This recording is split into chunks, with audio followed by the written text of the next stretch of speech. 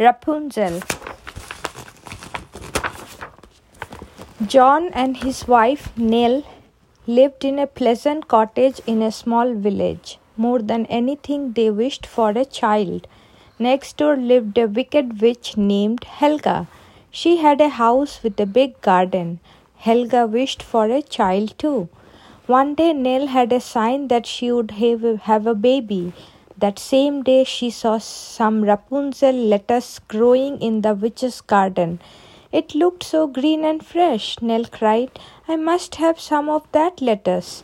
John loved her so much that he risked picking some of the lettuce for her. "How dare you steal my Rapunzel?" the witch screamed, and she came upon him. "You will pay dearly for it." John explained about his wife's hunger for the lettuce. Unappeased, Helga said, "Very well, take all the lettuce you like, but when the baby is born, it will be mine." John was so shaken that he agreed. Nell ate a very great deal of Rapunzel lettuce, and in time a beautiful little girl was born. She had blue eyes and golden hair. Her parents loved her at once. The next day Helga came to claim the child as her own. True to his word, John sadly let the witch take the child away. The old hag named her Rapunzel and spirited the baby away to a distant land. Rapunzel's thick golden hair grew fast and long. Helga loved to show off the beautiful child. One evening, when Rapunzel was 12 years old, Helga used her powers to call the great raven of the north. She told him to carry Rapunzel away to a high tower in a forest. The raven did as he was told, and Helga was waiting when they arrived.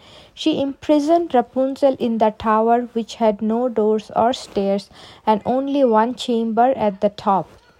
Rapunzel was frightened when the witch went away, but then the raven stayed through the first night and made soft sound to soothe her.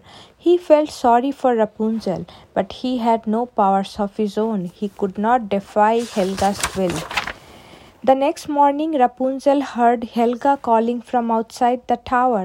"Rapunzel, Rapunzel, let down your hair." Rapunzel wound her long tresses around a hook next to a window and let down her hair. It looked like spun gold. Helga caught up the strands and climbed the side of the tower. She stayed with Rapunzel only a short time, bringing food and water. Every morning Helga came and called to Rapunzel, and every morning Rapunzel let down her long hair. But Rapunzel was still lonely. She made friends with the birds who flew by her window, and they taught her to sing beautifully.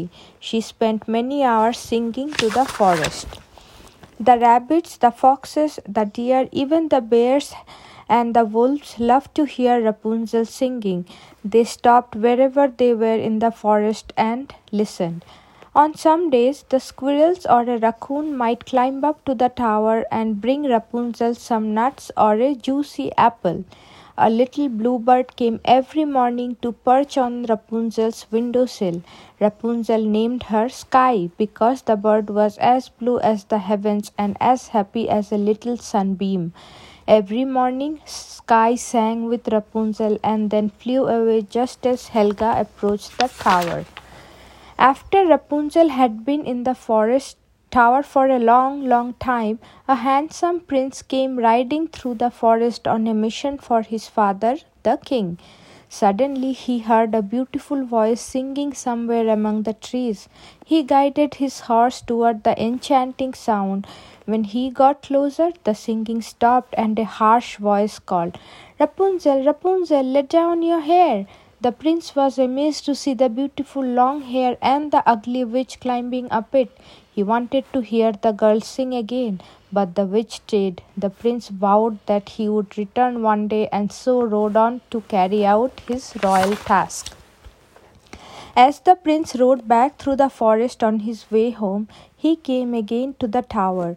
All was quiet. He walked to the foot of the tower and called as he had heard Helga call, "Rapunzel, Rapunzel, let down your hair." At once Rapunzel came to the window, but She hesitated because the voice was strange. When she saw the prince, she let down her hair and the prince climbed swiftly to her window. "Sing for me," he begged her. Rapunzel was so happy that she sang more sweetly than ever before. Every day after that, the prince climbed up to see Rapunzel, and every day she sang for him. One day Helga arrived at the tower earlier than usual. As she came near, she heard Rapunzel singing. The song was so sweet that Helga knew something had happened. She crept close to the tower and watched. Soon she saw Rapunzel tell the prince goodbye. She watched him climb down from the tower on the golden hare and ride away through the forest. "Someone has tricked me," Helga screeched. She dashed home without leaving the food and water for Rapunzel. Back in her own cottage, she stormed and stomped and shrieked that someone was trying to steal her own beautiful daughter. When evening came, Helga called forth for her powers and summoned the great raven of the north. "Take them both," commanded Helga. "Fly them to the poorest, most miserable kingdom on earth and leave them there. Then they will be unhappy all their lives." As the raven reached the tower, she saw Rapunzel and the prince escaping from the tower on the girl's tresses. She had cut off her hair and tied it to the window hook. The raven grasped the two on his claws and started for the far country. The two held each other close, and Rapunzel, still happy to be with her prince, began to sing. The music that had charmed and enchanted the creature of the forest when Rapunzel was trapped in the tower now stirred in Raven's heart. The song seemed to say to him that no matter how difficult life could be, all that mattered was being with the ones we love. The music and the words gave the great black bird the strength to disobey Helga's orders. Instead of taking them to a barren kingdom, the raven flew Rapunzel and the prince straight to the girl's humble cottage. At the sound of the new great wings flapping, Rapunzel's parents, John and Nell, came outside. To their surprise and delight, they saw their beautiful child once again. The prince then asked John for his daughter's hand in marriage. The proud father gladly gave the young couple his heartiest blessing. Soon after, the prince and Rapunzel were married in a splendid ceremony. They took Rapunzel's parents with them to live in the king's castle far, far away. The wicked witch, who did not know that the raven had defied her, lived out her days in loneliness and was never heard from again. The end.